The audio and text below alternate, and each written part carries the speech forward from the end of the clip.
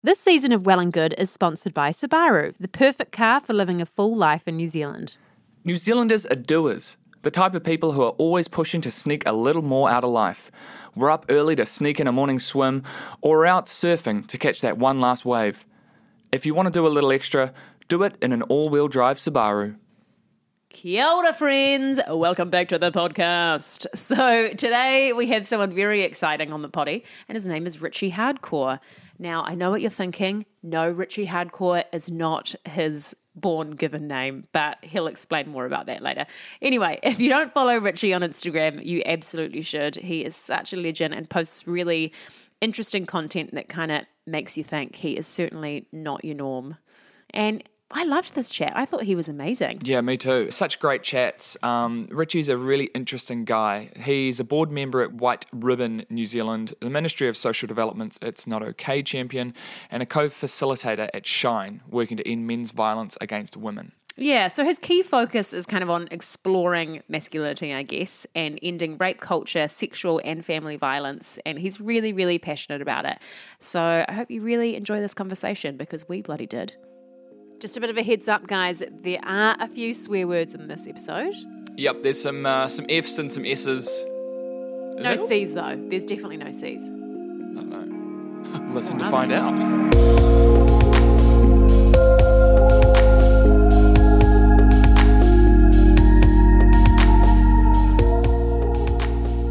So, Richie, welcome. Hey, thanks for having me. Hey, so you are a pretty interesting dude. We were trying to sum you up. Quite a few hats, don't you? Yeah, it's confusing. I confuse myself. Because we were trying to sum you up, like what is his kind of job, I guess, but we thought it'd probably be easier coming from you. Even just summing you up in one sentence, like you've just got your whole Muay Thai background, champion, coach, and then now you're just a huge campaigner for mental health and all sorts of stuff. Yeah, I kind of have like these two, I think on the surface level, opposing work pathways. So yeah, I used to fight people for money, and and then I stopped doing that, and now I teach people how to fight. For money. For money. Or not money, actually. Like anyone who comes through the gym, I'm like, oh, yo, what's your budget? You know, like I have some kids come through who don't have any money. So I'm like, cool, because the single best positive thing that's ever happened to me is getting into martial arts when I was a boy at 13, you know? And why is that? Yeah, so it's reasonably well publicized. My father was alcoholic, and I grew up with family violence and a lot of dysfunction. That, you know, they call it adverse childhood experiences. I'm like quite high on the list of those. Like really adverse. Yeah. Like if you do, you have to keep it in context. Like my childhood wasn't once Warriors by any means, but it definitely wasn't the Brady Bunch either. And so I was a really insecure kid. I had really low self-esteem and very prone to being oversensitive, and that's manifested as an adult in my romantic relationships. We can talk about that. And but what helped me steer my way through adolescence and come out reasonably unscathed is getting into combat sports. You know, I've got this tattoo on my leg, and it's like the slogan of my gym: "Fighting saved my life." And that's true of so many people I know, irrespective of their walk of life. Maybe they're just unhappy, or maybe they came out of jail, or maybe they had a drug problem. They get into combat sports, and it gives them a positive pathway and a positive outlet and a sense of purpose and belonging. I mean, without jumping all around the place too much, like if we're talking about mental health and what are protective factors for people, belonging, a sense of community, connection, exercise, all those things are so good for your mental health, you know what I mean? So I gravitated toward this without these external understandings that I have now, and it just felt good, So getting into that as a boy really helped me stay on the right side of the tracks, because as a kid who grew up with like all the shit at home, I gravitated towards like naughty kids, and naughty kids became like, criminal adults sometimes, or people who got into a lot of drugs and stuff to deal with whatever was going on in their internal landscape.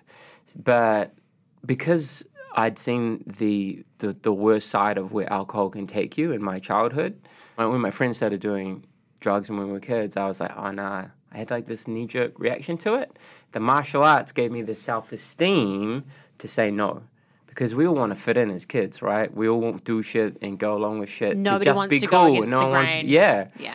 So what was, like, where did that self-esteem come from? Was that, like, having confidence? yeah, it's being having able to- confidence. Yeah. I remember walking into Taekwondo, that was the first martial art I did, at 13 years old, real shy, the kid who would, like, look at his shoes when he walked around and, like, apologize for basically breathing.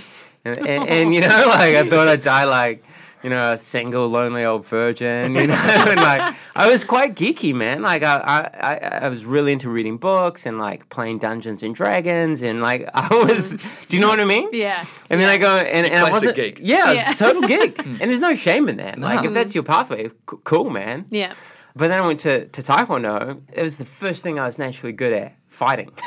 Which, and I was beating grown men in tournaments pretty quickly and training with men. And as my body strengthened and as I got fitter, so did my internal landscape, Like, I started liking myself and my posture changed, my body changed. And I'd stand up for the kids who were getting bullied at school because I had the ability to do that. Not because fighting is any way to solve a problem outside of a sporting context, but just it gives you the ability to use your voice, I think.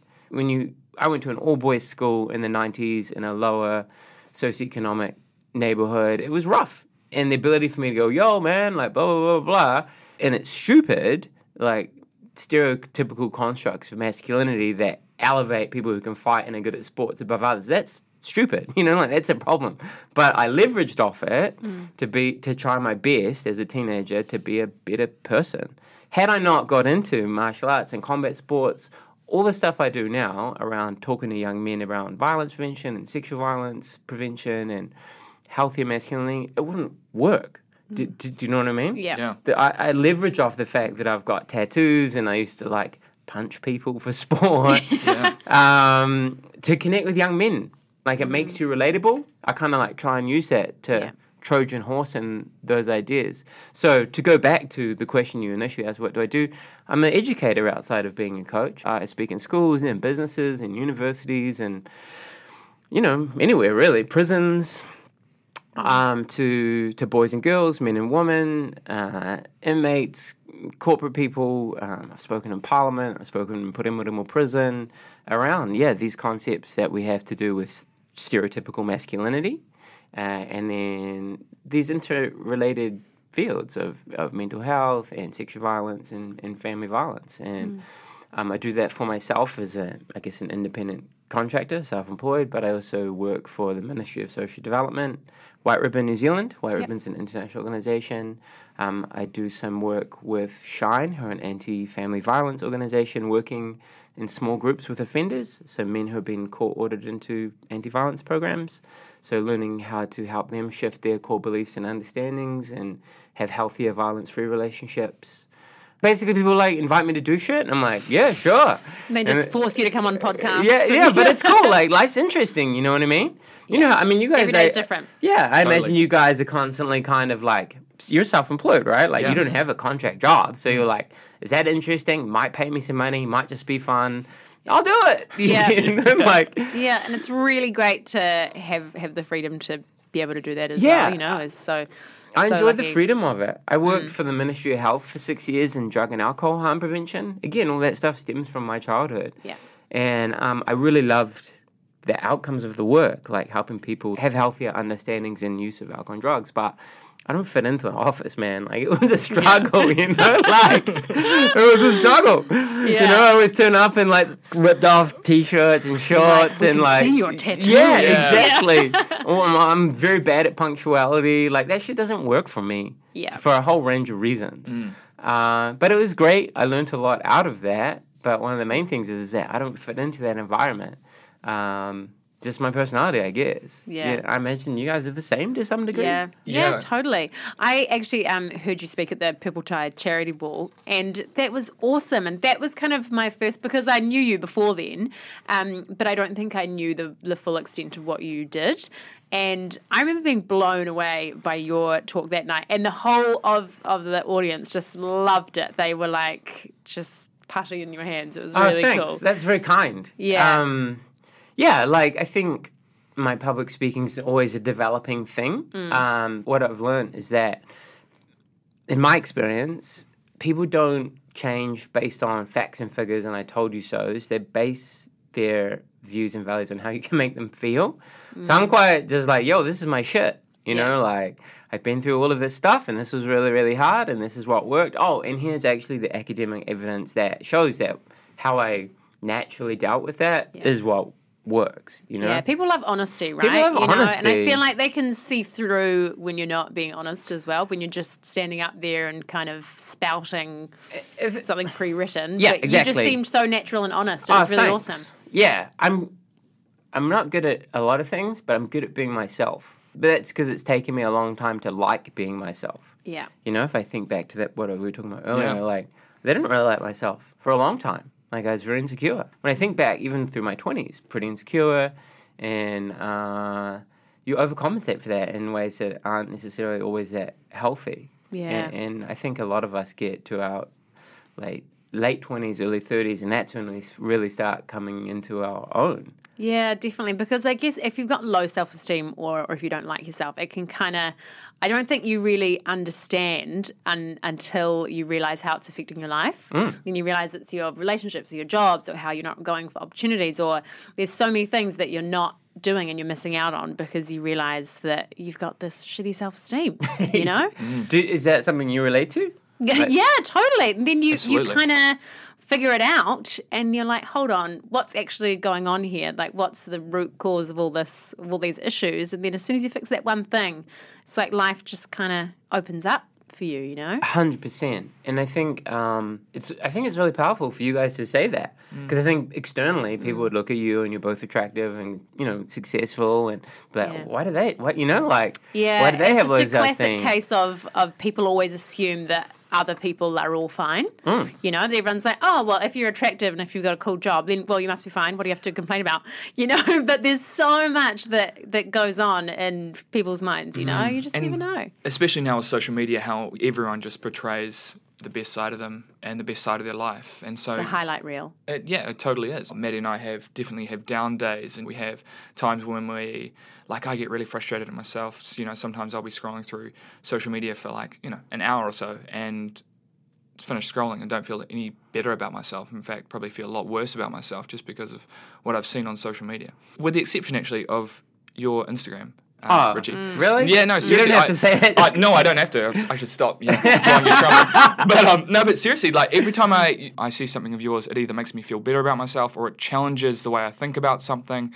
In some way, it's positive. And I think that's a huge thing that I think we could all realize with social media is that it's the same as having an environment in real life where you're surrounded by all these friends that build you up and make you feel better about yourself. And like social media is just the same. It's just another environment.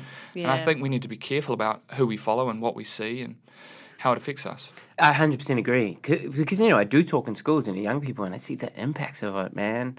Like, kids It's are getting huge. messed up from a real young age. Like, physiologically, like, the way their brains are getting formed from too much screen time, online pornography, the mental diet that they're consuming is filling them up with, I would argue, a lot of really bad ideas and ways of being in this culture of comparison. I need to look like this. And there's all these social media celebrities who are promoting like junk products or junk ideas or unscientific eating notions. And kids are trying their best to just be like, oh, this is what I need to be. And then we wonder, why is there an explosion of children on like mental health medication or with eating disorders or self-harming, you know? Yeah. We live in this age of anxiety and depression, and you're exactly right.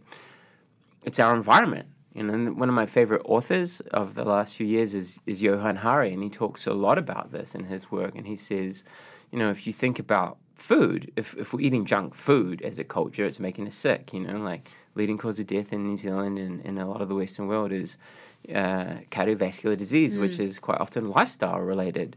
It's the same with our mental health. If you have a value of junk ideals all the time through your cell phone, which is you're staring at for an hour or more every day, what is it doing to us? So how do we help kids have critical filters and understandings about what it is that they're getting. Do you know what I mean? And it's really tough, I guess, because people our age, we have had enough life experience to be able to recognise the signs, I guess, and try and make choices that help it. But I guess I don't think they have that kind of capacity yet to understand how it's affecting them or realise how they can change their behaviour to better it, which is really scary. So I guess we just have to try and teach them as best we can. I think so too. I think I'm not 100% in favour with like the school curriculum, but how does that look when it comes to safe social media use? You know, there are great organisations like NetSafe who give guides to like parents and teachers and educators about how to,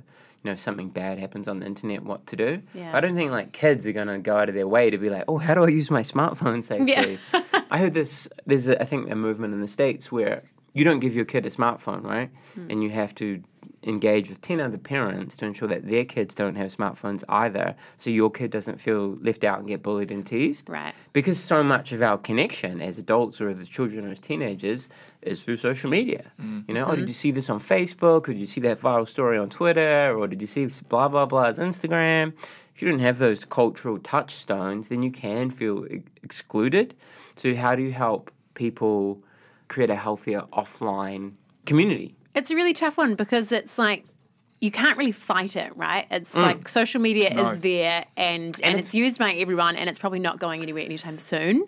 And there's heaps of positives. You guys are a great example of like a lot of your career, right, would have benefited from social media. Totally. And mine Yeah. too. Like my speaking career, even as a kickboxing coach, social media is great for that. And it gives everyone a voice, you Gives know? Like if everyone you're a voice. creative, you can get your work out there and it can be seen so easily. There are so many and like positives. for social movements, like Me Too, Time's Up, like minority groups get to use social media to express a viewpoint that might not have been heard traditionally in mainstream media.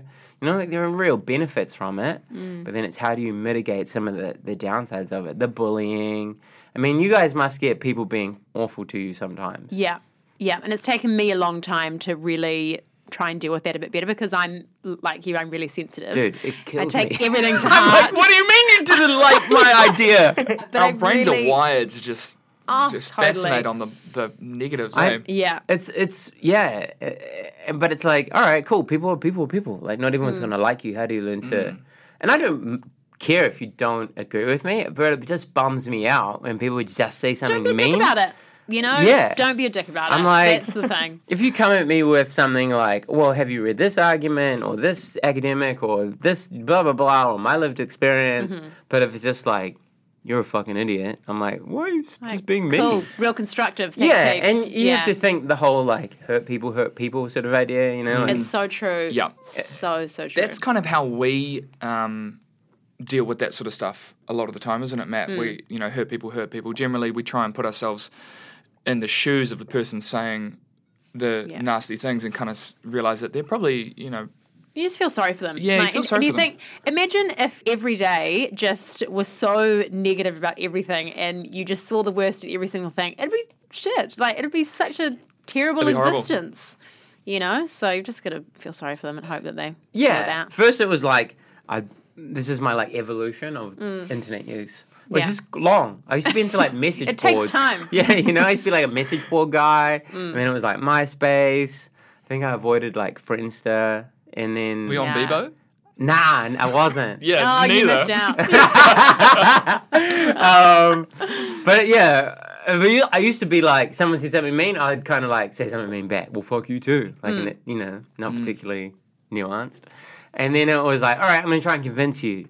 And then it's like, I'm trying to convince you with facts. When I started going to university, I went to university and I'm like, oh, I'll reference my idea, and like, here's a link that you're going to read, rolls eyes. And then these days I'm more like, oh, can you explain your idea? And I'm trying to like understand someone. And then I'm like, might give a counterpoint. And then I'm like, oh, we don't have to agree. Cool. Like, Yeah. I don't have to agree with everyone and you don't have to agree with me. We can still respectfully coexist, right? That is like a key statement. We don't have to agree because I think in social media now, and I find it myself, and I think you probably do too, Art, is that you censor yourself so much because if I put an opinion on Instagram and people don't agree with it, I get just so many messages being like, oh, I'm really disappointed that you think that, blah, blah, blah. So now I just don't, because I'm like, I can't be bothered dealing with that. So I'm just going to keep it to myself. That's interesting because I don't know if that's... Yeah, I totally get it. I'm kind of the same. I'm like, is it worth the potential pushback for me to voice this? And it's a bit of a shame because it's like you don't have to agree, but it doesn't mean that I'm wrong or you're wrong. Or, exactly. You just have different lived experience and a different lens through, or... Yeah. If there is something that is like truly wrong, like being racist or being sexist or whatever, then I'm like, all right, let's back and forth about that, you know? Because, as a person of privilege, like a white dude or a white passing dude, I think it's important for me to challenge other dudes who look like me and be like, hey, what you're saying is racist or sexist or yada, yada, yada. And that, do you know what I mean? Like, I totally get that. Use that platform to the best of my ability to, I don't know, try and shift an idea or a mindset or be part of that conversation at least. But all the time, it can get kind of exhausting, It's draining. So if it's just a slight or a viewpoint variant, I'm like, oh, whatever, man. Yeah. You do you. Totally. You do you. And it's totally fine for people to disagree. It's normal. People have different opinions. But there is, I think, on all sides of the political spectrum. This is my third coffee for the day, so that's why I'm using my hands like this. Wow. I don't normally drink 3 coffees a day. Should we give you a fourth and see what happens? No, I'll catch on fire. On both sides, whether it's left wing or right wing, or like old fashioned reactionary people or progressive people, on the social justice scene, like there is this sort of narrative that you're a bad person if you don't think what I think, which I also think is a problem. Like it stops people like yourself, like just voicing a viewpoint or having a variance of opinion, even within particular ideologies or ideological movements or frameworks. There's no room for like nuance or variance. No. If you don't think this exact thing, I'm going to character assassinate you publicly. Totally. Do you know? That's why I got off Twitter, because it's just this angry, Twitter's brutal. judgy. No, it's horrible. Isn't it? It just is, right? Awful. Yeah. Like, I like Twitter in some regards in that... Okay, so drummer, one of my favorite bands the other day, tweeted something out about new legislation in England, which age restricts access to pornography websites. I'm an educator around pornography. Like, that's what I do for, like, the government. Like, Ministry of Social Development, like, will pay me money to go and talk to people about these are the harms of porn for young people, yada, yada, yada. Like, that's my work. I know about it. There's a whole weight of boring academic literature stuck in my brain. So I got to talk to this dude and be like, oh, hey, man, like, appreciate your viewpoint, but have you considered A, B, and C? Because he's got a platform. So if I can talk with him and people see that conversation, and we had a constructive conversation around that. And then, a friend of mine who's a famous singer, he got involved and he retweets some shit. Like, young people are looking at that. Like, that's positive, I think, Definitely. Me and the bro didn't necessarily agree everywhere, but I saw a shift in his tone throughout the conversation. That's great, and people have done that to me too. Or maybe didn't think about this, or yada, yada, yada. It's a great way to learn, up to date with the news. But, that nasty tribalism. Yeah. This person wrote a book and they said this, or they're so privileged and lucky. And I think the confines of 140 characters, 180, I don't know, how many is it now? I think, I don't know. When I got off it was 140. Yeah. Well, I think that means that we all can get taken out of context very easily, and people aren't forgiving about that. Yeah. And then also, like, the whole idea of, like, retweeting something divorces a person from the context in which they live in their life experience. So everything's super set face value, which is a real problem. Things can be taken the wrong way. And the internet comes for you. I know, man. The internet comes for you. I've had that a couple of times. It's super yuck, man. And, like, messes up your mental health massively. Yeah, and I think people should be mindful of that. Just if you see someone saying something that you disagree with or you think it's problematic or whatever, a simple "what did you mean by that?" is, I think, the right thing to do. Don't you? Yeah, absolutely. Unless someone's like says something like "blah blah blah," I hate blah blah blah. Yeah, and you're like, "Oh, hey, bro, that's some racist shit." Then they kind of deserve it. Yeah, then or like this person's clearly horrible. There's a line. Yeah. Some of the problem is that it takes a lot of guts to say something to someone's face, but then it doesn't take any guts to say it on your phone. Takes no guts but at it's all. received exactly this has exactly the same I was weight. on a panel about that, and there was a researcher at the panel who was saying that the reason that we have so much online bullying now, not just for kids, but for adults. I think of Charlotte Dawson. She took her own life based on So sad. online bullying. And I know people personally who, I guess, are public figures in New Zealand or indeed, some people overseas. It really, really has damaged them, what people have said about them online, like the vociferous, horrible, hateful nature, bringing up something they said 6 years ago in passing and using it as proof that today, like they've not grown or changed and matured or learned in 6 years, is a terrible whatever it may be, you know what I mean? Yeah. But this academic was saying that it is that divorce, which if I said something horrible to you now, Art, I would see like the look in your face and you're clearly upset, and as a human being, I might feel a degree of empathy and I'm like, oh, sorry, I didn't mean it like that, or yeah, well, maybe that came out wrong, or it came out. We don't have that on the internet. So if I'm like, yo, say something horrible, there's no emotional response that I am privy to, thus I don't get an emotional reaction either. It's just like saying it to a wall. It's like saying it to a wall. Yeah. You just throw nasty things out into the internet ether without seeing the consequence of your words. And unfortunately, I think what happens with like pile-ons and, like one person says something wrong, quote unquote, and then that gets retweeted and retweeted and retweeted, and more people will like have a go at you. They're kind of not aware of the 100 other people, or the 50 other people, or 1,000 other people that are also saying horrible things to you. Yeah. So the weight on that person at the center of that is really huge, and it's really damaging because it's a shaming. It's kind of like putting someone in the stocks, like in It's the a real middle. public shaming. It's a Everyone's real throwing public tomatoes. shaming, yeah. Yeah. And in New Zealand, it becomes like a newspaper article because we're a small country, man, and people forget about that. Yeah. I think journalists forget about that And too. it's what people click on. Like, that's the thing that, because we get frustrated at our news places for the terrible clickbait articles and the like shitty entertainment stories that they do that are just non-stories.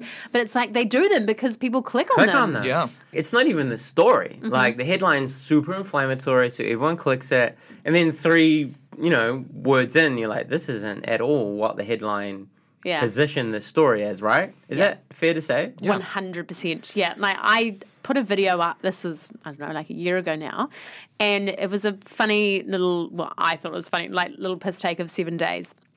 From the 7 Days segment, and one person commented who was honestly 11 years old, like, and she commented saying, "Oh, like what a dick! You're making fun of disabled people or something." And she was just like a child troll. Yeah. And that was one Breed them comment. young, yeah. And then the Herald jumped on it saying Matilda slammed for making fun of disabled people, and then people were coming after me being like, how could you do that? And I was like, no one thought that. It's just that the without Herald, even actually seeing the post, people were saying without even seeing it, that they were which messaging clearly about it, you you would know? not. And that endures, unfortunately, because someone Google searches your name, there's 100%. going to be this headline there. Always forever. the worst one. Yeah. It's always one. Matilda Totally. hates disabled people. Yeah. And it's also like people make mistakes, right? But with the internet, it's like those mistakes never go away and people never forgive you for them, Which you is know? just crazy. Like, I think that's part of being a human. Yeah. Like, Because you make a people grow mistake, you and they learn learn from from it, it. and you're only like a terrible, terrible human if you keep doing the same thing all the time and it stops being a mistake and it starts being intentional, you know? Yeah. And even then, it's like, why is that person doing that? So I'm a child of an addict. I've been around addicts and substance users my whole life. I work for the Ministry of Health reducing alcohol and drug harm. It's not like addicts that are bad people. It's the addiction and the behavior that stems from that addiction. But quite Absolutely. often, as a broader society, we're like, people who smoke pee are bad, or people who do drugs are bad. You know what I mean? But we're not looking at why are they doing that? Why are they escaping their consciousness? What is it so hard about their day-to-day existence that they need to do like a damaging substance regularly to get out of themselves? And that's the same thing that we do with anyone's bad behavior. So, I work with men who have been violent offenders in their families. And there was a time in my life when I was self-righteous and angry as a child who grew up with that shit. Now I work with those people, and if you come to understand their backstories, it doesn't excuse their behavior. What they're doing is wrong. And it leaves lasting emotional and psychological wounds on their kids and their partners. But if you understand where they come from, you can understand why they do what they do. And we can't chuck those people into the sea forever. We actually have to be compassionate in our approach towards them and work with them to help them understand why what they're doing is wrong and how to change it. Why can't we do that with people who just say the wrong thing to an 11-year-old, or whatever it is? But we've become this like vengeful society, which is like, that person's bad, pull out the pitchforks and pull out the publicly pitchforks. Roast them. But that's what our media predicates on. Like, we love bad news, we love successful people failing. There is a primacy towards the negative. And then I think that plays into why a lot of people continue to be unhappy. If all you're reading is this steady stream of bad news through your Twitter feed or your Facebook feed or mainstream news website, what is that doing to you psychologically? Yeah. Because you know what?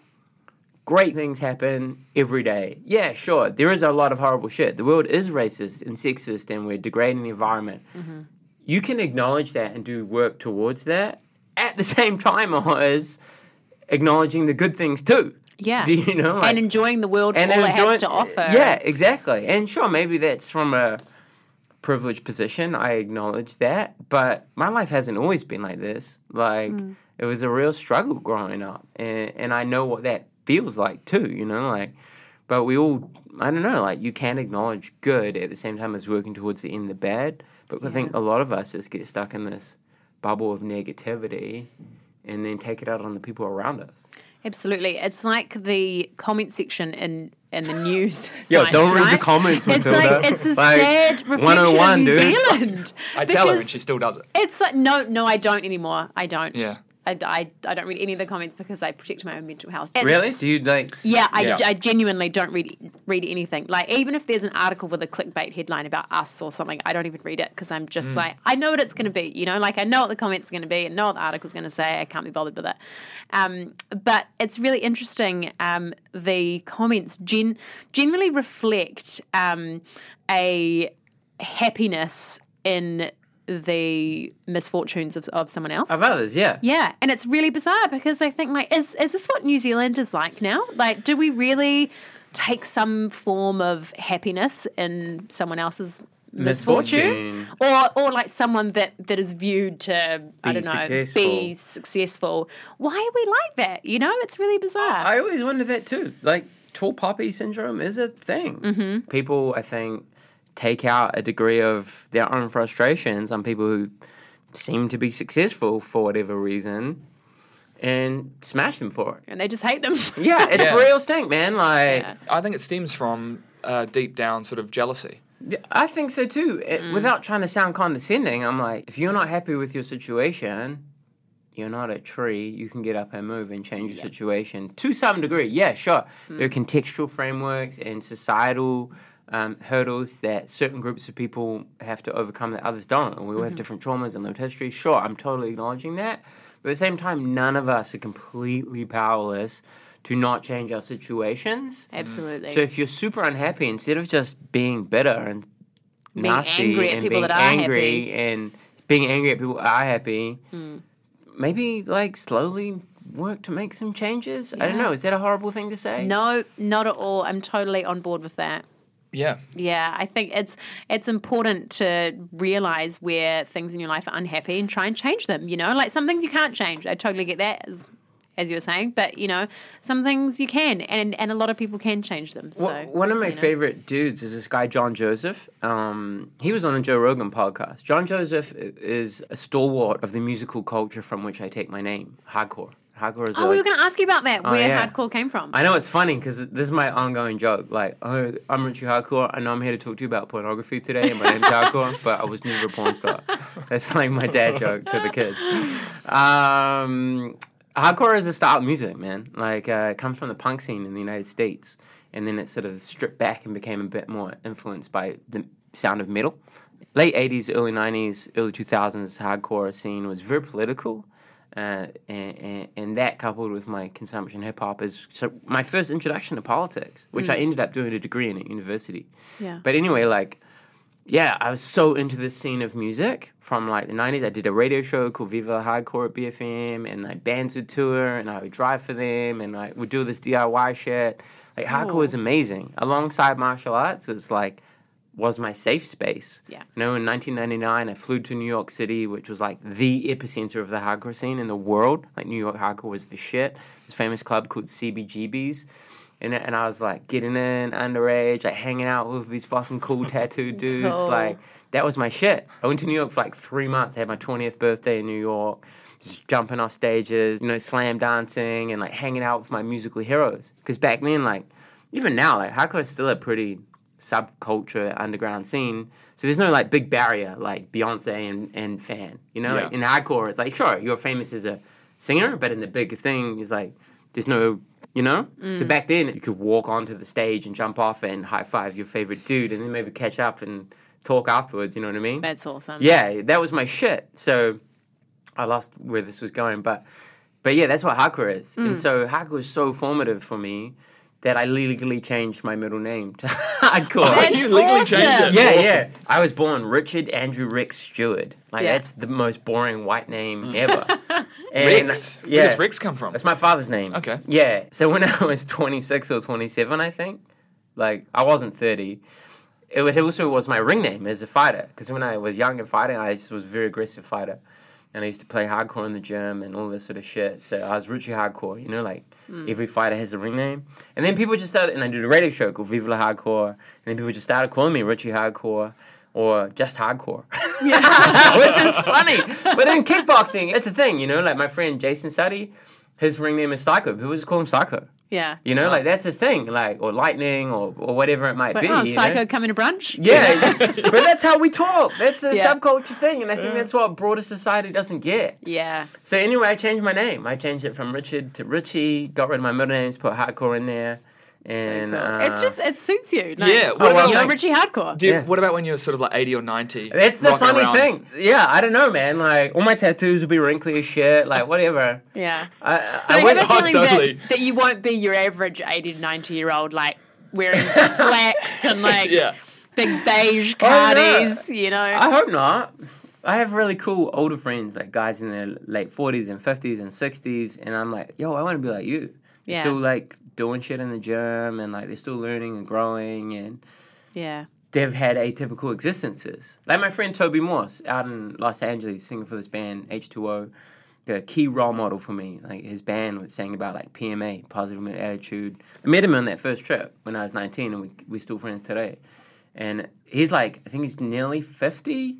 He's still like singing on stages and traveling the world and like getting tattoos. Like he's insanely tattooed. It's mental.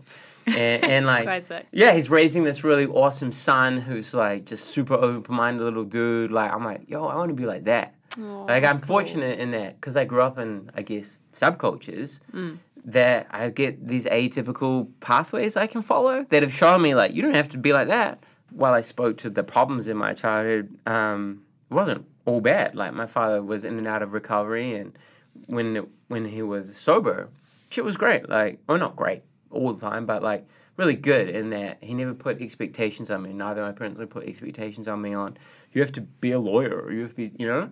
I can distinctly remember two really great things my dad said to me. One was, "Does a man good to cry?" Great message for a man to tell his son. Another one was, "I don't give a fuck what you do, son, as long as you're happy." Yeah. That's great. And I'm like, thanks. He doesn't care that I don't have like a 9-to-5 job that pays me 6 figures. He's Yeah. like, you happy?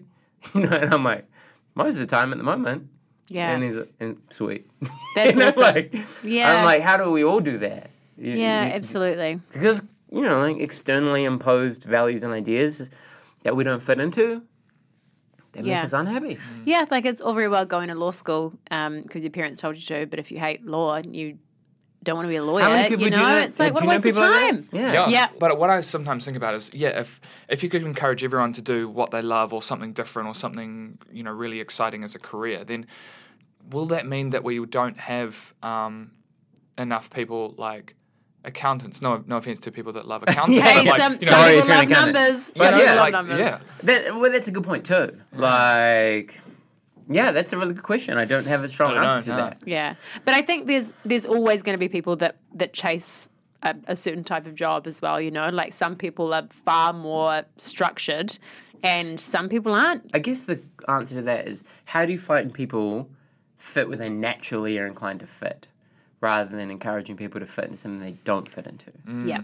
Both as in career, but also in their roles as people. Yeah, well, I mean, I guess, that's quite hard to figure that out. Like, you kind of almost need a different sort of schooling system that lets people play to their strengths and figure out Yeah, exactly. Totally. Because what they're interested in. Yeah, because it can be really easy to think that you're a dummy if you do bad at school. Because I did terribly at school. I was so bad, and dropped out halfway through 7th form. But I don't think I'm an idiot.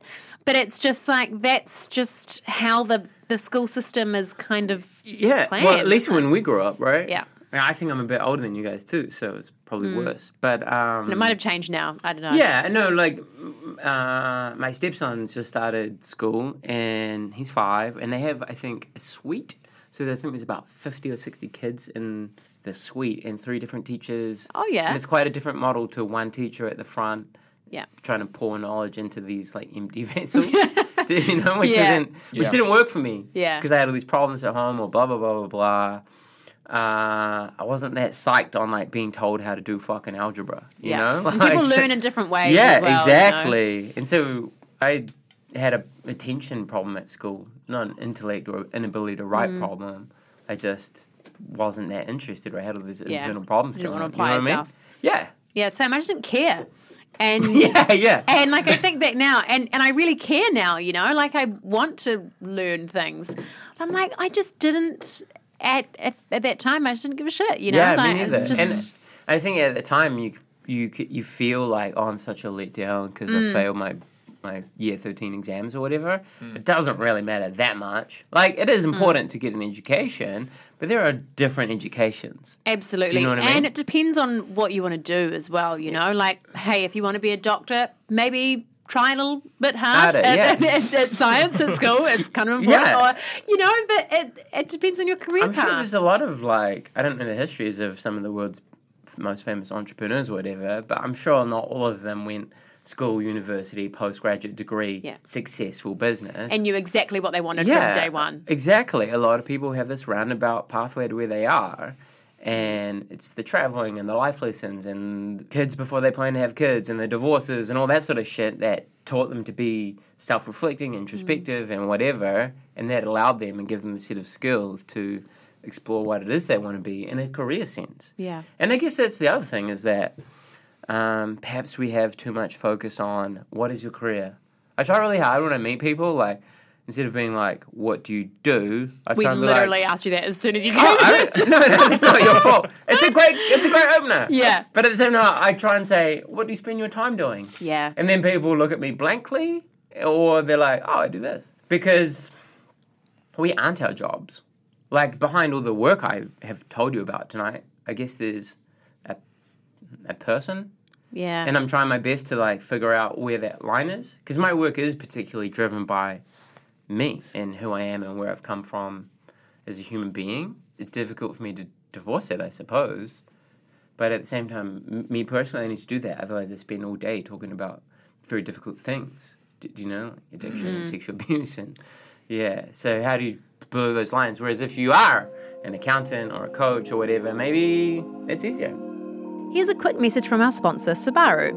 Every new Subaru in New Zealand has all-wheel drive as standard. So this means that no matter what kind of road or surface you find yourself on, with Subaru's all-wheel drive, you can drive in confidence. But what does all-wheel drive mean? Great question, Matt. Thanks for asking. All-wheel drive distributes power to all 4 wheels, which gives you twice the grip of those vehicles that aren't all-wheel drive or 4-wheel drive. All-wheel drive is just one of many safety features that Subaru's 5-star safety range has, and it gives us comfort that Baby Green will be travelling both safely and in style in our Subarus. Another awesome thing people don't realise about Subarus is that you don't have to pay extra for all-wheel drive. It's included in the price. So check out the Subaru all-wheel drive range at subaru.co.nz. And it's almost like it's kind of an old school mentality of like, what do you do? And then people say, doctor, waitress, nurse, or that's kind of the jobs that people had. Whereas now there are so many different jobs, right? And like you can make your own jobs. Social you can media be whatever you influencer. want. What a totally. job. When Yeah. did influencer become a job? And so now that question is kind of irrelevant now. Like, what do you do? What's your one job? It's like, well, people have lots of different People have lots of jobs. and they People have got lots like of different 37 hobbies. side hustles, like Yeah. it's kind of exciting. It's Yeah. a lot of work, but it's kind of exciting too, right? It's really exciting. It can be a lot of work, and I find that that's usually the second question is like, it'll be how you going, and everyone always says, yeah, been real busy. Yeah. Everyone's just so busy. Yeah, They are, totally. right? And I think our cell phones are part of that. Yeah. Because even if you're not physically in a space, you wake up. What time do you wake up? Well, 6:30 this morning. Yeah, and you probably check your phone straight away. No, because I make an effort to not do that. So I Okay. keep it on airplane mode, at least for the first hour. That's But really if you positive. didn't make an effort, we would be doing that. Yeah, straight but away. that's like something that I put in place to stop me from just going onto my phone. Otherwise, whatever mood I'm in or however I'm feeling about the day is affected by what I see on the screen of my phone. I need to put my phone on airplane mode for the first hour because I'm like, all right, well, here's some emails. These people got shot over here, and then someone called me an asshole because they didn't like my idea. Like, I'm a piece of shit. And it's only like 7:30 in the morning. Awesome. But yeah, the point I'm making is like you wake up and you're kind of on. Even you get up 6:30, you start checking your phone at 7:30. That's pretty early. Yeah. It's not a 9 to 5 day anymore. Your last email, you're organizing your podcast, or you've got like an event that you need to attend, 8 p.m. Like you're always grinding away. My partner talks about this. Like you're always in fight or flight. You always have this evolutionary response going. We're not designed to be on all the time. People getting adrenal fatigue and stressed out. So you actually need time to just breathe. Let your brain and you breathe. need downtime as well. Downtime, Like yeah. we've talked about this at home so much, how we have lost a lot of our creativity as well, because yeah. during that downtime when you're bored, that's when you start to think creatively and you do cool things and you do crafts and, different little things that we don't do anymore, because as soon as we've got downtime, we go straight on our phones and check Yeah. the news and Instagram and Facebook or whatever. Scroll. Yeah. Just scroll. Just That'd be scroll. a great t-shirt. Yeah, Yeah, just like, scroll. like a real negative Scrolling on t-shirt. that. Instead of Yeah. just breathe. Yeah, just scroll. I might make that. I'll send you one. Yeah, that'd It's be pretty great. funny. Yeah. But yeah, people do it sitting in traffic. I do it sitting in traffic. Like, that's bad. Sorry, don't give me a ticket. Yeah. Police. But guilty. Yeah, they're going to hunt you down Yeah, because I I've heard know. this podcast. so. But yeah, you sit in traffic, you're standing in the queue at the bank. So we're never just being, like, with our own thoughts, You know? know, Never. so I'm making. Despite the fact that I don't have my phone on airplane mode first thing I wake up, like, I am making a conscious effort to be on my phone less, because I went through this quite bad period of depression. It got real bad, and like I went through this really, really like unhealthy relationship, and it ended really bad. Anyway, I got real depressed, like proper, like doctor was calling me, like checking in that I was all right, and all this sort of shit, and I was on medication. All this, I was using my phone so much to like mute out my inner despair, and I was looking back at that, I'm like, wow, you were so unhappy, and your phone was such a escape tool, to like not be present. And now I'm well again, and I'm in a really good space. A couple of years later, I go running a lot. I mean, I've always gone running. It's how I help myself, but I'm always dodging people who are like zombies, walking around staring at their phones. And I'm not saying they're all depressed. Even when they're with people. Even when they're Yep. with people or like taking their kids to the park or whatever, I'm like, what is it about our modern world that means so many of us can't bear to be present Yeah. just walking down the street? It's Have you really even bizarre. gone for a run at like 4 in the afternoon or 5 in the afternoon, like around the inner city? You're literally dodging people who are like staring at their cell phones. It's really bad, man. And it's really made me mindful of my previous behavior, and it reinforces my desire to continue to detach from my phone. And it also makes me feel like sad for people. Totally. Like, what is it that... Why is your reality so bad? Yeah. I'm not saying everyone's like sick and miserable, but I am like... But there's something going there's on. something going on. I don't think people are sad or their life's not that great. I think a lot of it is because it's so addictive. That's Yeah. a really good point. Yeah. Because you do get... Because- what is it? Dopamine, serotonin? Absolutely, yeah. How do you balance that? Because I guess, is it fair to say a degree of your, how you pay the bills is through social media, Yeah, right? absolutely. So that's kind of your work, but at Yeah. the same time, how do you divorce your inner well-being from that? Oh, it's hard. I mean, I try and just not buy into it too much, Sure. Like, I'm not going to be like, oh, cool, this one got heaps of likes or something, I try and not track anything and just let it be what it wants to be, so that doesn't kind of influence what I post. Your self-worth. Yeah, exactly. But I mean, sometimes it happens because you just can't help it. But Yeah, I think like we're in quite a reasonably unique position where it's like I'd love to be able to just post whatever I want because I want to post it, because that's something I want to share with people and get a message out there just purely because I want to share it. But now when there's like vested interest from brands or companies or stuff who are paying us to do things, then we actually do need to think about how many likes it's getting, how much it's not engagement just it's a getting. personal page And, like, anymore. and Yeah, now, right. You know, It's your work. We've turned our social media and kind of our lives into a business, which is great. But it does That's have these- interesting. It's interesting Yeah. how you say that. Yeah. It just means How does that feel, that like, turning your social life media into a is different. business? So that's been like probably the biggest transition for me personally, probably both of us.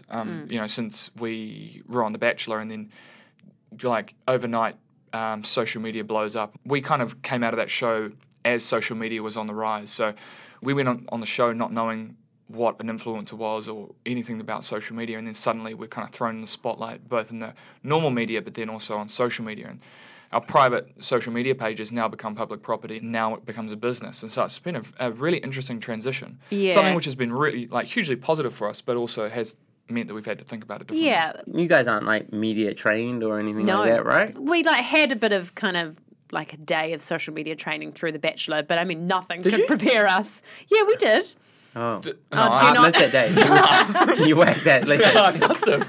I don't have the social media following you do, but like, I guess I have a degree of a social media following and public following, and I didn't set out to do that.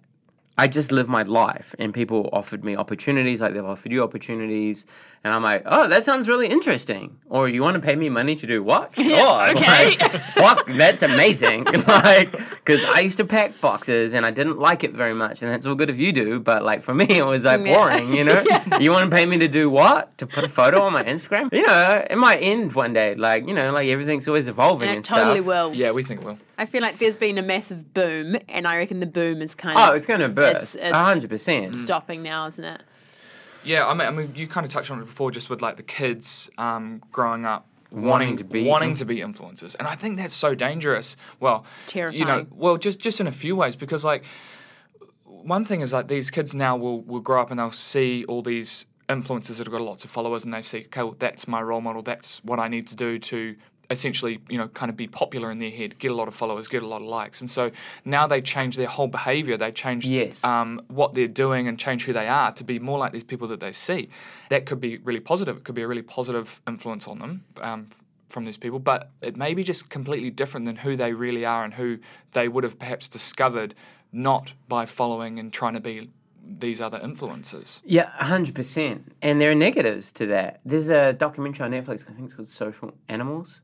And it looks at like 3 different people. Like one's a very successful like social influence. She's 15, 16, like stereotypically attractive, rich parents, like 500,000 followers or whatever. And then there's like this real cool kid. Here's my favorite of them. This young, I think, African-American boy from like the projects or whatever in Queens, and he started this amazing photography work, like climbing insanely high buildings.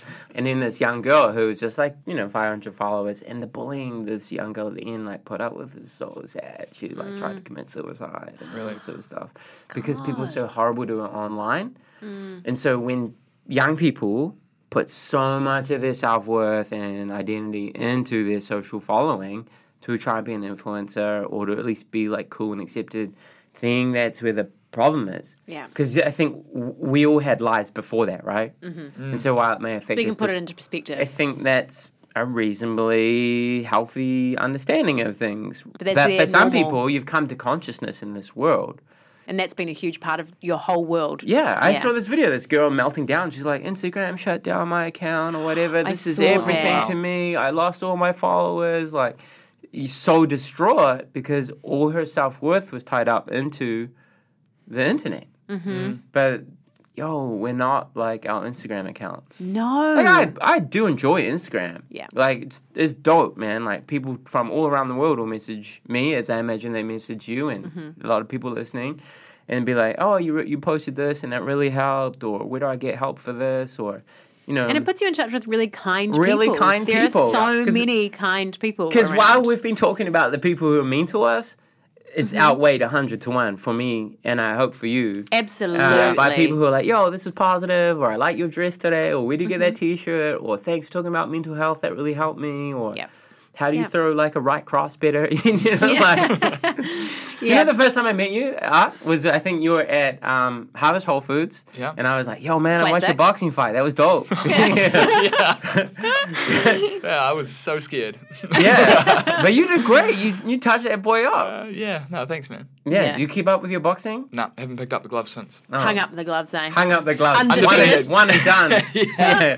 No, it was too intense for me mentally. Dude, it is. I like- loved the physical aspect of it, but mentally it was just all consuming and too full on. Yeah, it is, man. I always used to sit out the back when I was fighting and be like, why am I doing this? Like, I could be like, just like hanging out with my girlfriend right now. Yeah. But Yeah. some motherfucker's about to punch me in the face. but if you real love it, hard. you know, then but then it's the your music thing. plays and you walk out of the ring. That was the best Yeah. shit that I ever felt. I think as humans, like, we grow the most after we've put ourselves out of our comfort zone. I was just talking about this with a colleague of mine. Yeah, it is, but it's also scary, which is why a lot of people stay in their comfort zone. Yeah. Yeah. Because like you said, like, yo, Because it's your safe place. it's your safe Absolutely. place. Yeah. But all the growth happens outside of that. And as soon as you start doing things that scare you, then you get that feeling of like, I just did that, I accomplished it, and I didn't think I could.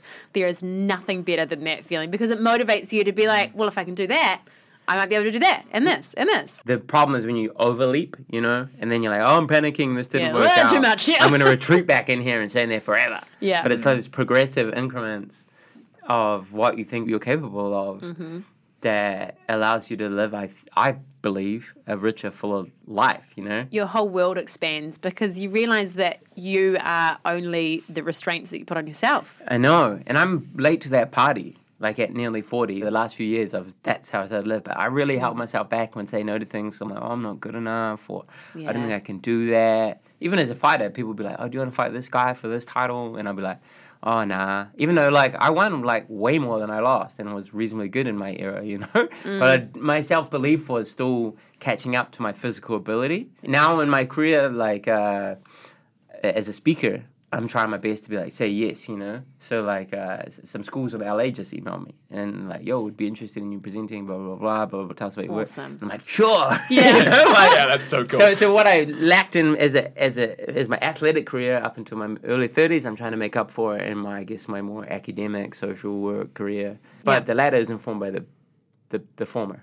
Yeah. Yeah, if I hadn't had that, I held myself back. Now I might still be the same. And then you learn from it as well. Yeah. Going back to your period when you were quite depressed, or really depressed, what are some of the things that helped you get out of there, and like some of the tools maybe you still use now that have helped you? Yeah, for sure. So I've had two like major bouts of depression. One was that I've come to learn, like a lot of my understandings of my own mental health and then about mental health societally is retrospective learning. Like, why was I like that for so long? You come out the other side and you're like, oh, I was really yeah. in the dark there. Yeah. It's so negative. Yeah, and Yeah. all the time. So this is a funny story that I've told once before, perhaps. You know, my boss, way back in 2011, because I was taking a lot of days off work, and I'd kind of come and mope around the office or whatever. This is when I was working for the Mental Health. It's a real cool woman, Betty McLaren. You'll probably never hear this, but thank you. I appreciate you. She was like, do you suffer from depression? You know, she'd worked in social work a long time, older woman. And I said, no. And then I started crying, like, in the middle of the office, you know? Like, Yeah. and I She's clearly... like, I think you do. yeah. Oh, yeah. Maybe you didn't just have a bad sleep. And then I actually decided to go to see a psychologist. And looking back, like, and I've come to understand this, there's this thing called dysthymia or like persistent long-term depression. It's like you can kind of function and get out of bed, but like everything's kind of through a grey lens, I suppose. Yeah. I wasn't happy. I was stuck in a rumination about a bunch of stuff that I'd been through. And that took me like quite a long time to get out of. And I started recovering, and then I was in a really unhealthy like relationship that ended really, really badly. Then I fell into like a chronic depression. Like I want to kill myself. Like I did stay in bed all the time. Like everything was miserable. But what has helped me through both those experiences is a a regular visit to a psychologist. So I still see a psychologist because of the work I do now. I talk about sexual violence and hear about people's experience of rape and trauma and addiction and abuse. I need a place to put that that's healthy because that triggers me. I know what that feels like to some degree, depending on the circumstance, but on an emotional level, that touches my shit, It started off as healing, like looking at my depression and her being like, no, that's actually depression, like you were quite unwell for quite a long period of time. Yeah, and that's normal, you know what I mean? And unpacking childhood shit. Dealing with it. Yeah, right? dealing with like my inner child and how that shapes the people that I'm attracted to and the people I connect with as a friend or as a professional or as a romantic partner. And it's interesting when you look back going, oh, there's a lot of similarities in a lot of my relationships, and some of those are good and some of those aren't so good, and how do you navigate those healthily? And so a regular visit to a psychologist has been like so instrumental for me in getting better, and not just getting better, but staying well and understanding myself and allowing me to like be the most I can be in my limited time on earth. I grew up with a lot of chaos. I never knew what my family environment would be like on any given day. So as an adult, I've subconsciously recreated that. I've sought out romantic partners or friends or situations quite subconsciously that I'm like ensured that shit's gonna get crazy. Mm-hmm. And as a child of alcoholic, there's similar shit in that you go to an Al-Anon meeting, which is like a 12-step program for people who are affected by other people's alcoholism or addiction, and it's fascinating because everyone's like got similar I guess dysfunctions to you, and then you're like, oh, I'm actually not alone in this. There are actually like therapeutic pathways to help me out of that. Eating well, that's always been something I've done since I was a competitive fighter in my 20s. But when I got proper depressed, I put on some weight, man. I was smashing the sugar. I was like full Bridget Jones, like just like scrolling through my iPhone, looking at depressing memes, eating like organic ice cream. Like, that was my shit. Yeah. Like, I really got busy on social media. Maybe it was a positive when I was depressed. Yeah. And I see a lot of people doing that now. It was like this cry for help. I used to just post all this real raw stuff, man. Like real raw stuff. And I look back and I'm a little bit cringy. I'm like, you're looking for something, right? You're like, I'm just looking for some sort of connection and outpouring, and like I was really hurt, and I needed to put it somewhere, and I put it on Instagram. Yeah. So for a while, when I was bitter, I'd bump into people like, I follow your Instagram, and I'd be like, oh, did you see that time? Yeah. Whoa. What years are we talking? Yeah, what years? Yeah. Oh, you've seen 3 breakups and a divorce. So I guess, to answer your question, just talking about how I felt kind of really helped. Yeah. Even though it's a bit cringy and not very cool, like I'm painfully earnest. But it is cool now, like that's the that's great thing about kind of social media that really started that is that talking about your feelings, being open about that sort of stuff. So cool. It's cool. People do it. And it's cool. I guess given my other work as a coach and fighter and all that, like it's cool because I know a lot of young men follow me for that shit, like men in particular. Men overrepresented in poor mental health and suicide and substance abuse, car accidents, incarceration. If I can help those dudes, not just me, but men like yourself, John Kerwin, Mike King, like there's a host of young guys talking about mental health, Jimmy Hunt, like if guys can like talk about that shit publicly, then it role models that, so it does give permission. But anyway, to other men to do that. So having those open conversations helped me, psychology helped me. Eating well helped me. I got back off the sugar. I remember what does eating well mean to you? For me? Yeah. So I think people overcomplicate food. So for me, I'm a vegetarian. I've been a vegetarian for 20 years just because I don't like killing things. I don't think you're necessarily healthier being a vegetarian, but for me, I just healthier feel better. in your mind. Yeah. For me personally, I'm not down with killing things. If I look at like industrial farming, agriculture, and the way we treat animals, not horrific. very nice. I'd love to be a vegan. I personally find it a bit too time consuming to maintain, as a really athletic guy, a healthy vegan diet.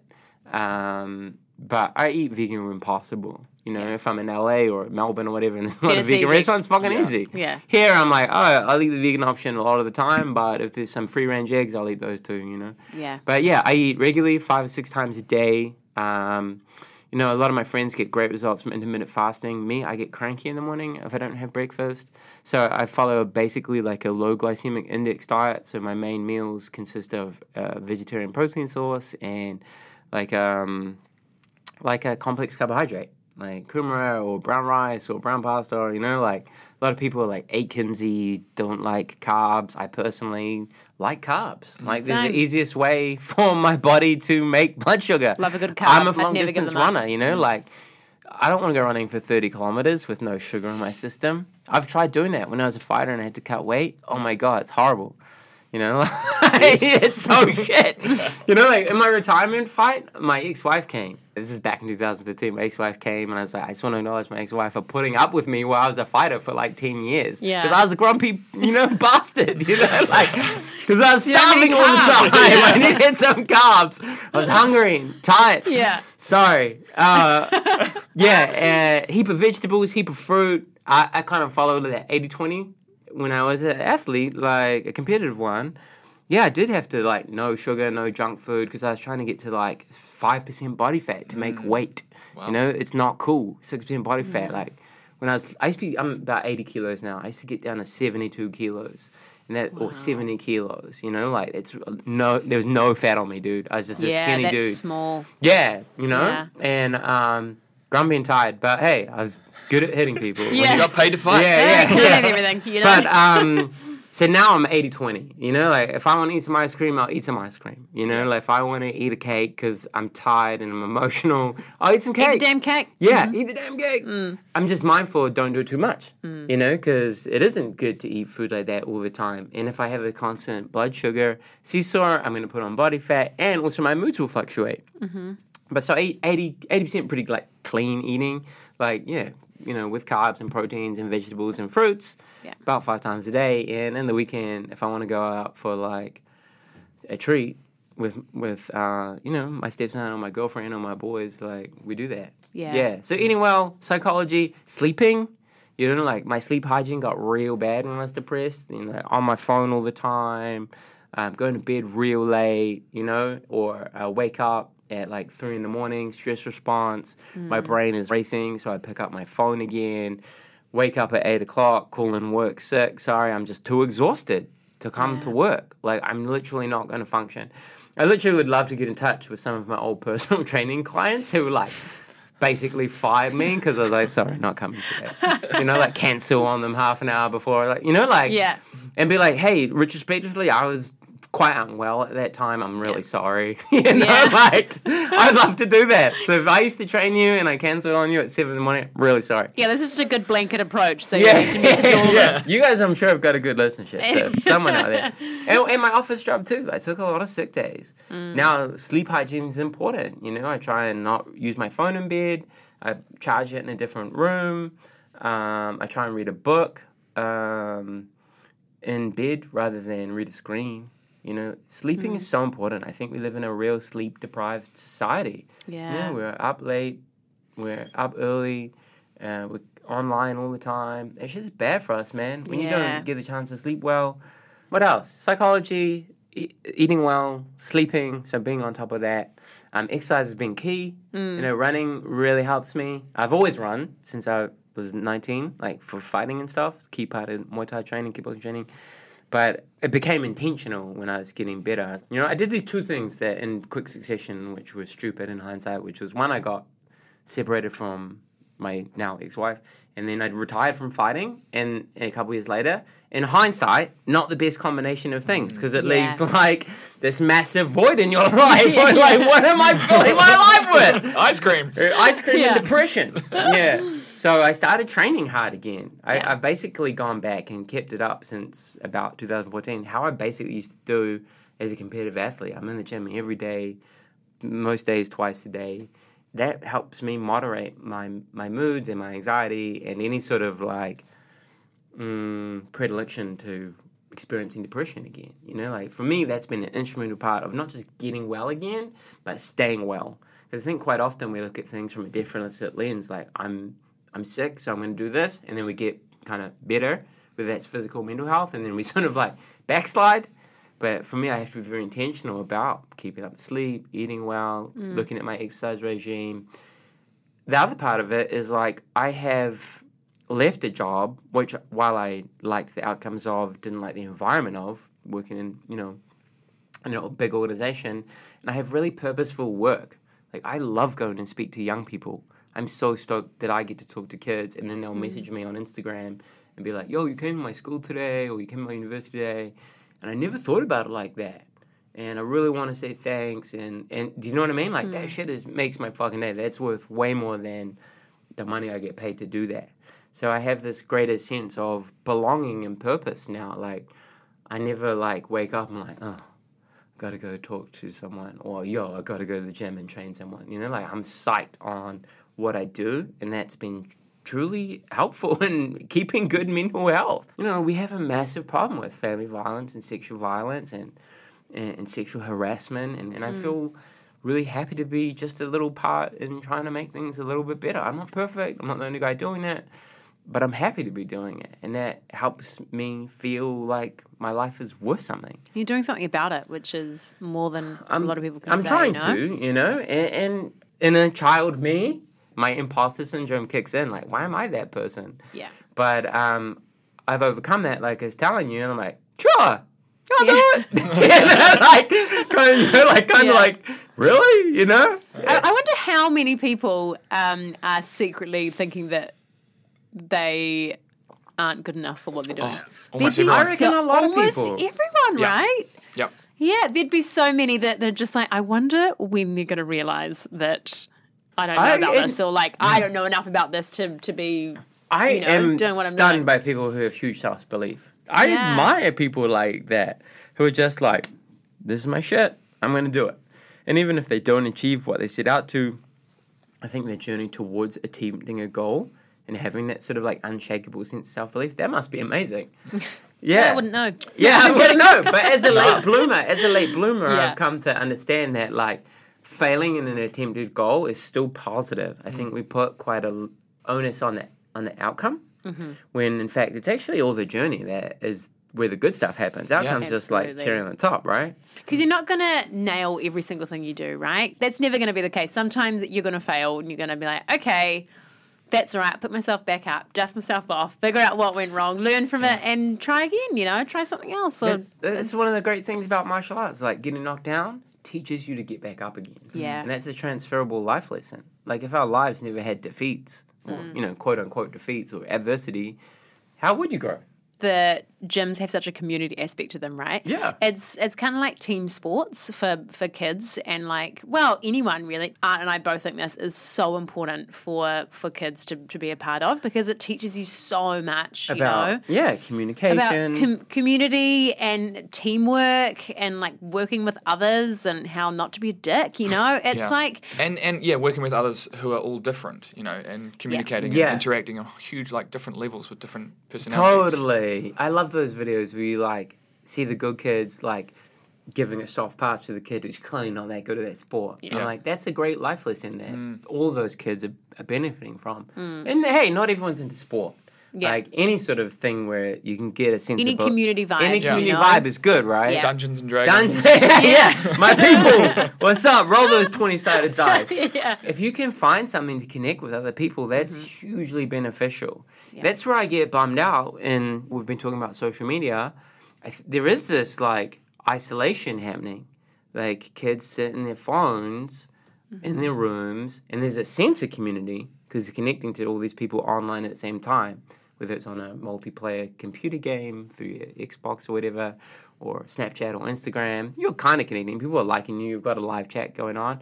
It's not the same as sitting in a room with someone. It's and not seeing their true connection. It's not true connection. It's like a simulacrum of connection. It's kind of like you need a nutritious meal, but all there is junk food. Yeah. So you eat the junk food, right? And I think that's gonna have negative. I mean, it is having. We can see it in the data. It is having negative repercussions in how kids are interacting with one another and with themselves. So how do we help people come together again? Well, I wonder if it will just happen, if it will come full circle, because we've gone so far down one end of the extreme.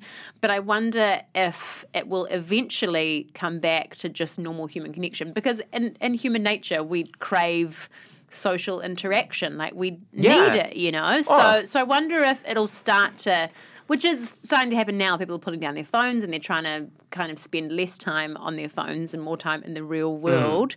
So I wonder if we'll just start to give that Gravitate shit up back to it. altogether. That's true. Eventually. Hope so. I was talking to some person in a shop, and they're like, "It's kind of like the 50s again now, like paper bags and stuff." And I'm like, I was like, "Yeah, true." A real souped up version of the 50s. Yeah, you know, like, but you know, one of my favorite albums is called "Searching for a Form of Clarity." It's by this band called Against Me, and I'm like, maybe as a society we are doing that in some senses. We're trying to get back to basics. Yeah, I think kind of like we get super far ahead of ourselves, and then like, oh, actually, problems Too far. too Yeah. far, too fast. You know, like, you know, with technology, we do get a whole bunch of wonderful things, but, you know, pollution and environment degradation and social isolation, that can emerge too, like these unintended consequences. And then it's going back a little bit and slowing it down and putting some filters and limits on that shit. You know? Exactly. It's like commercial agriculture, you know, like started off amazing, Agree. incredible. You know what's now good? Not it's gone having a family.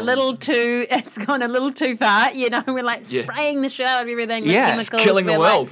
and now people are starting to be like, okay, I want to grow my own, I want to support local, try and eat organic if I can, if you're lucky enough to do that, you know. Agriculture. Exactly. Yeah. So we're slowly coming back to how we probably ate before commercial agriculture, Yeah, you know? totally. I totally agree with you. I think this is where capitalism is bad, is that when you have this massive focus on the profit, that's the problem. We think about like deep sea fishing or agricultural farming or the way we treat pigs, you know, like it's because you can make a heap of money by doing it quick and nasty and not like having any sort of like limits on that. Yeah. That's where I think we need to like limit capitalist enterprise with good government regulation. So sure, everyone can make money. That's dope. You want to, you know, do whatever it is. As an entrepreneur, and maybe you're going to make millions of dollars. Awesome, all power to you. But how do you have some limits set around that? I think it's Yeah. like the free reign of the market, which is leading to these environmental problems and social problems that